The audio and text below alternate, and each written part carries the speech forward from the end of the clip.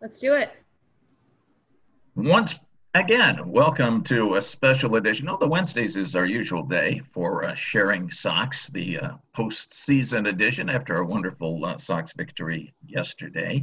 I'm Lee Allen, the duty geezer at Southside Hit Pin, and I should point out I am wearing my 2005 World Series shirt, which I wore yesterday because way back the very first time we did one of these, I wore this shirt and they went undefeated for a week. I forgot about that. Boy, they started losing like crazy. My fault. But I'm not going to make that mistake again. If they do really well in the playoffs, it's going to get a trifle gamey, but we're going to go on with this as it is. Joining me, my son Will Allen, who is always sharing Sox, Janice Scurio, our pitching expert and general person of wisdom on White Sox matters, and Eric Laughlin, who we bring in for offensive matters, not because he is necessarily offensive, but sometimes that does occur. Janice, let's start because yesterday was a day for pitching. Let's go to pitching. What's your analysis? Oh, goodness. Well, to start off, Lucas Giolito, absolutely brilliant.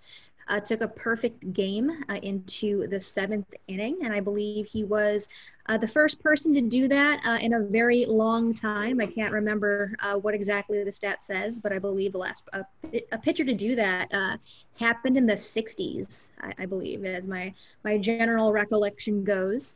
Yeah, so at first, he didn't seem like himself, honestly, where I noticed that he was more so pitching to contact, which is not necessarily what he does. He's definitely more of the type of pitcher that will learn swings and misses to get strikeouts.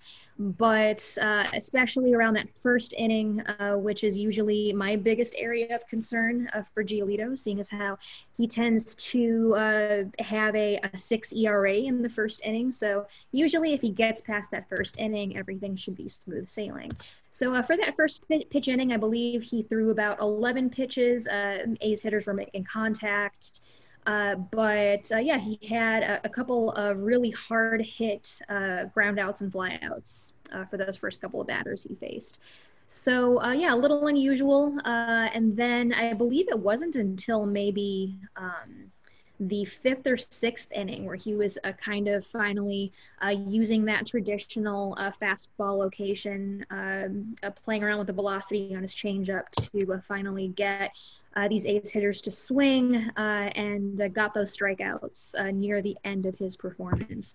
So yeah, something interesting is that he's typically fastball changeup dominant. So yesterday, especially early, he actually threw more sliders than he did changeups, which is a little bit different. It's a little bit different for Lucas Giolito. So yeah, definitely an interesting game called by James McCann on that part. But otherwise, it worked. It worked really well. So near the end, he wasn't hitting his spots. And I know a lot of the debate on White Sox Twitter was whether or not Giolito should have been pulled in that eighth inning. I think it was probably a good move to do that because you definitely don't want to blow out your ace. Especially after Tommy La Stella got that initial single. Then the control started to waver afterwards. So yeah, it was probably a good move to let the pen take over at that point. But otherwise, yeah, we saw some good stuff from Evan Marshall. We also saw some really great stuff from Alex Colomé. But otherwise, really great day for the starters and the relievers all around. For Lucas, yeah, the first couple of innings, he had a lot of three-ball counts. And Right. you get worried, boy, he's going to throw a lot of pitches. He ended up averaging 13 pitches an inning, so he got rid of that. I wonder, because we had talked yesterday about the fact that the A's are horrible breaking ball hitters, 150 average on breaking pitches, that's why they started out with the sliders, just to go, look, guys, you can't hit this. And they didn't. Yeah, I honestly think that they did their homework. They were probably well aware that the A's aren't great breaking ball hitters, so that's probably why Giolito was so breaking heavy yesterday. And I think I looked at a map of his pitches, I think in the sixth inning, and I think that yeah, for his last three strikeouts, two were on the high fastball, and the last one was on just a slider, like way out of the zone. So the fact that I saw him do both of those things was pretty amazing. He was absolutely locked in. But yeah, I loved everything I saw from Giolito yesterday. Oh, yeah, that was wonderful. And we just need to see that repeat itself some. Totally, one walk, 9 strikeouts by Sox pitchers. The one walk we talked about at the start of the 8th inning. Eric, the flip side, the Sox did not draw a walk, struck out 11 times. Usually that means they lose. Almost always that means they lose, and that is their weakness. It's the huge weakness of the walk to strikeout ratios. But sometimes if you hit the ball very, very far, that doesn't matter. What's your take on the offense yesterday? So, I mean, I think the biggest thing for the White Sox to do was obviously that they did was to get up early on the Athletics and stay out of the bullpen. Because if you start to get into that kind of bullpen game with the Athletics, they get very deep, and keeping Liam Hendriks out of the series or out of the game, I think is super critical. Adam Engel, I read a great stat. I think he hit the first White Sox postseason home run in 4,700 days since Jermaine Dye. So when I go back to that time, I believe he's also the first White Sox player who ever has led off with a home run in the postseason. True. Also very funny that we were talking about swapping him out for Nomar Mazara just a couple of weeks back, that both of our changes actually to the offense that we thought they would do, which was to bat McCann or, to have McCann and Grandal both in the lineup, and then to sub Mazara out for Engel, both paid dividends. And I mean, it's interesting to see too, again, kind of how our script was going. Beckham was a table setter. He had 3 hits on the day. He kept his average high. Abreu came through for them big time. Grandal came through for them big time. And Engel stepped up to the plate. I think I saw another interesting stat regarding Shane Bieber and Garrett Cole, where like 67% of the runs scored against those 2 pitchers all came off of home runs. So as much as I'm worried about strikeouts and walks, I think at the end of the day, if you can get your pitching to keep things close, if you can get up early with the home run, it's been the strikeout to walk ratio in baseball is a thing that's been trending this way forever. You have guys who are going to strike out 8 to 10 times in a game and still win 4-1 because they're swinging out of their shoes and trying to catch a fastball or a breaking pitch that's over the zone. We had talked yesterday. You weren't on with it, but talked about you don't throw a left-hander against the White Sox. They threw a left-hander against the White Sox. Point. But for all of that, looking at it, the 2 homers that Jesus Luzardo gave up were on terrible pitches. It's not that he was a left-hander; it's that he grooved fastballs. I mean, just right down the middle, even on an 0-2 count to Engel. 2-0 count to Abreu, you should never groove onto Abreu, but a 2-0 count is more understandable than the 0-2. My guess is they really wanted high fastballs. They really wanted something come in around the shoulders, and he just blew it. Well, I saw Josh Donaldson at one point. He was talking to some guys on ESPN about what his hitting philosophy is. And basically he says, I'm looking for pitches that are in a specific zone that I can actually get my shoulders underneath so that I can create lift on the ball. So it wouldn't surprise me to any extent that the hitting coaches, the players, I mean, launch angle is something – launch angle and exit velocity make a lot of sense in our – and have a lot of math behind them. So I think that the general hitting philosophy that I've heard coming from a lot of players and coaches is – we're looking for pitches that are in certain locations, and when we see them in certain locations, we unload. It's not necessarily about what's, I think the days of like, well, it's a 2-0 count or it's a 3-1 count, so I might see this pitch here or I might see that pitch there. I'm sure there are certain hitters who do that, who have a much different approach to the plate. But, I think if you're guys who are trying to hit the ball 400 feet and strike out 28% of the time, you're trying to find pitches in the zone that you can just turn your heels on and put to the screws. And they did happen, and it worked. I think it's going to be a lot tougher today, which we will get to in a moment. I don't think I'd be very surprised to see groove pitches today. Well, we had talked, a little bit about umpiring And you and I were texting during the game, and you were thinking, "Oh, this guy's not as good as we thought." Really, that leveled out. I mean, I think overall it was a pretty well called game. Yeah, absolutely. There was definitely some questionable calls early on, but he really leveled out. And I'm also going to take this opportunity to just say I think McCann should be behind the plate every game. I think he should be calling every pitch. He is so superior to Yasmani Grandal in pitch calling that I just think it's a game changer. He may not be as strong, as powerful, but having Yasmani in the DH spot obviously worked out fine. He crushed one, sort of, but it got out of the park. And having McCann back there, just calling the right pitches. I don't know if Lucas shook him off yesterday. And almost just never does. The fastball locations, it made it easy on the umpire. Lucas was painting the corners with those fastballs, like especially later, like Janice said, not early on, but in the fourth, fifth, sixth, those fastball locations were as good as they can possibly be. And that's going to help your umpire when the fastballs are actually hitting the zone like that, but just barely hitting the zone. But yeah, home plate ump wasn't too much of an issue for me. And I think also Lucas just didn't groove anything. Yeah, absolutely. They don't have power hitters, but they didn't have balls to hit. No, he especially later in the game, early on we saw hard contact, as Janice said, but he was not throwing. Well, actually, he did I think one strikeout on a fastball directly down the middle of the plate. That the batter just whiffed on. But other than that, he wasn't grooving anything. The slider was working. Hearing that stat Janice said that he was throwing more sliders than changeups, for me sounds like a game where Giolito leaves in the fourth. But he had that slider under control. And of course he threw a couple changeups that were just mind blowing. I mean, he had one strikeout on the changeup where I was like, that is maybe the best one I've seen all year from anybody. It tricked me, and I'm sitting at home watching. All right, enough on yesterday. We celebrate yesterday. We go to today. We're actually underdogs today on most of the betting lines and the predictions, despite having a pitcher with a 1.99 ERA on the season.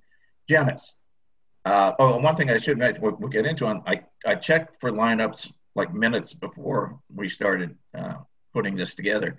Neither team had posted any yet. The NBC guys yesterday had indicated, the ESPN guys yesterday had indicated that they watched Eloy Jimenez warm up, and it looked awful. So I think it's very doubtful that we'll see Eloy in the field. Yesterday he was available for pinch hitting, probably would happen again today. With the right-hander, maybe Mazara back. I don't know. We'll see. Janice, though, the pitching. You got two really outstanding pitchers going today. So Dallas Keuchel, who has been fantastic in the regular season. So I think the big key for Keuchel today is especially because he says that he's back where he wants to be, and then he's found his rhythm. He's shaking off all these nagging injuries. The back spasms aren't a problem anymore, and plus he's this leader with this amazing postseason experience too. So I believe he definitely needs to go at least 5-6 innings today. The sixth inning historically has kind of been an area of concern for Keuchel, just mainly because for earned runs this season through innings 1 through 5, he's given up 4 total earned runs, but in the sixth inning he's given up 8. So the third time through the order can be really tough. So essentially we just need Keuchel to remain strong and just keep that sinker baller working. I think your dog disagrees with you. He's not happy with me right now, so I may have to scoot away. Keuchel also, because the A's are such bad breaking ball hitters. Sinker 32%, cutter 31%. The sinker, I guess we will call a fastball, which they can hit, and the changeup 30%. So everything that Dallas throws moves. Janice has gone off to deal with canine matters here. She's recovered and back. And let's raise this question. Chris Bassitt throwing for the A's. 1 run he has given up in the month of September. 1 run. What do we look for? First off, I want to say that I gave up no runs in September, so I'm not really impressed. I'm sure Janice has more theory on this. That's less of a scorching take, but yeah. I think lifetime you're good for September actually because you never pitched after August. All zeros across the board. Right. Yeah. I too have not given up any runs in September. So I feel as if we have that one up on Bassitt already. Old friend Chris Bassitt. So I honestly don't think I don't think we should be too intimidated by him. I mean, I don't want to eat my words later. He did just win AL Pitcher of the Month. He's got some pretty decent numbers. So this year he was 5.2 with the 2.29 ERA. But one thing to note is that he really didn't face any teams that were over 500. So he didn't face the Dodgers. He didn't face the Padres. So he was just basically fed a steady diet of the Mariners, the Angels, the Diamondbacks. I think the Astros were in there. Yeah, and then the Astros as well. He's a fastball cutter dominant pitcher. He's not really top tier in any metric. He's definitely kind of middle of the road, especially when it comes to strikeouts. I believe his K rate is 25%, so he's not overpowering. He does rely on changing speeds.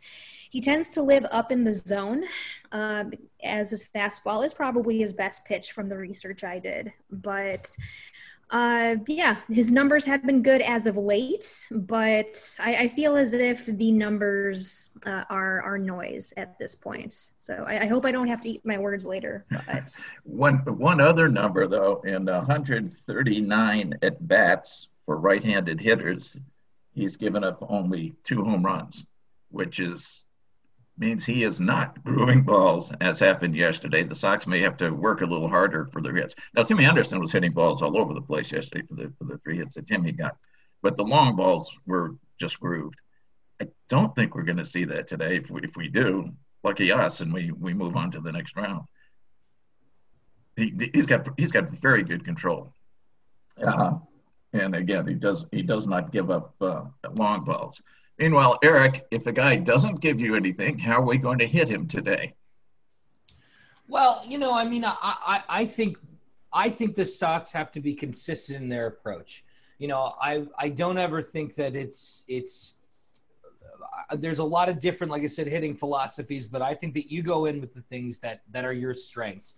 And to say that a pitcher isn't ever going to make any mistakes, obviously he might not groove something right down the middle, but to say he's not going to make any mistakes that they should be ready to pounce on is probably not true. So I think that what you do is you try to find the mistakes, you try to see what the pitcher is giving you.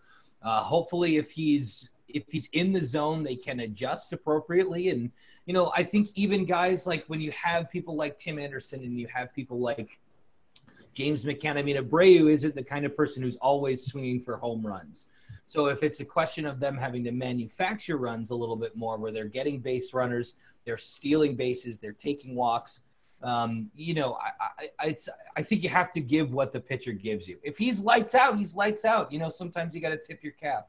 But I don't think there's any reason for them to go in and say, well, just because Luzardo missed a couple of balls right down the pipeline, that we should go up there and not be looking to jump on mistakes, which ultimately I think that's, in my opinion, if that's what the Sox are doing at the plate, that they should continue to do. Just try to get on top early so that they don't have to get into the Athletics bullpen and see what the pitcher gives them. Try to get to him early. It's interesting. Yesterday's game, I said it was some ways it was a nice fast game. We went under 3 hours for postseason is amazing. There was only 1 walk in the whole game. The walk we talked about. There wasn't much great defense because there didn't need to be. Jake Lamb had a couple real nice places at third for the A's. Yohan Moncada had a great stab in the ninth on a shot by Marcus Semien, another one of our gifts to Oakland. And otherwise, plays were really pretty routine, and nothing in the outfield. Luis Robert didn't get to show off that he can run 600 miles an hour. It's the one thing on the weakness of it was that there wasn't a whole lot of excitement on the bases where you got tension and what's going on. Will, you expect more of that today? I definitely do. I am going to give a shout out to Luis Robert though on a few of those plays, because they looked routine, but I think they looked routine because he's Luis Robert. He was taking some shots straight at center field, and those are really hard baseballs to judge. And you saw him go down on his knees for one of them, but those are all hits that you have the wrong guy in the outfield and they're going to let those drop in, or they're going to misplay that ball. So I'm going to give a little love to Luis. I felt like his glove confidence came back a little more yesterday, especially after he did get a hit. And then of course we have, great Adam Engel's just great out there. And he even said he loves playing behind Lucas Giolito because he's just so consistent with where he's going to put the ball that you're going to get to make some exciting plays, but not give up a lot of runs. So he's a good guy to play behind. I definitely think you're going to see more base runners today, especially with Keuchel, ground ball pitcher. Some of those are going to get through. You've got some really fast guys on both teams. I'm not sure how many stolen bases we'll see, but I do think if you get Tim on first, if you get Luis on first, they're going to be running today. It's possible that with a better starting pitcher, they have to manufacture more. But as Eric said, this guy had a great September. None of that matters today. He's going to make a mistake, and you just have to capitalize. Janice, you got something? Yeah. So one thing that the A's and the White Sox do have in common is that they both have actually really great records against left-handed pitchers. So the A's are 11-3 this year against lefties, but one important thing to point out is that the team has lower OPS overall. So it's 684 versus lefties, but 728 against righties. So the A/line behind versus left-handed batters. So 221, 310, 374. So one thing to notice is that, they do have a good record against lefties, but they don't hit them as well.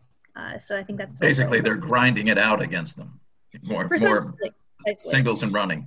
I like singles for both teams. I like to see people on the bases, and you have to make the great throw and all those kinds of things. We'll see what happens. We're running out of time. I really hope not to be able to talk to you people tomorrow morning, because we won't go again on a pregame until Monday.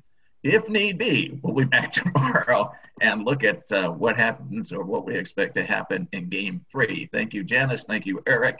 Thank you, Will. And everybody's got a hand up.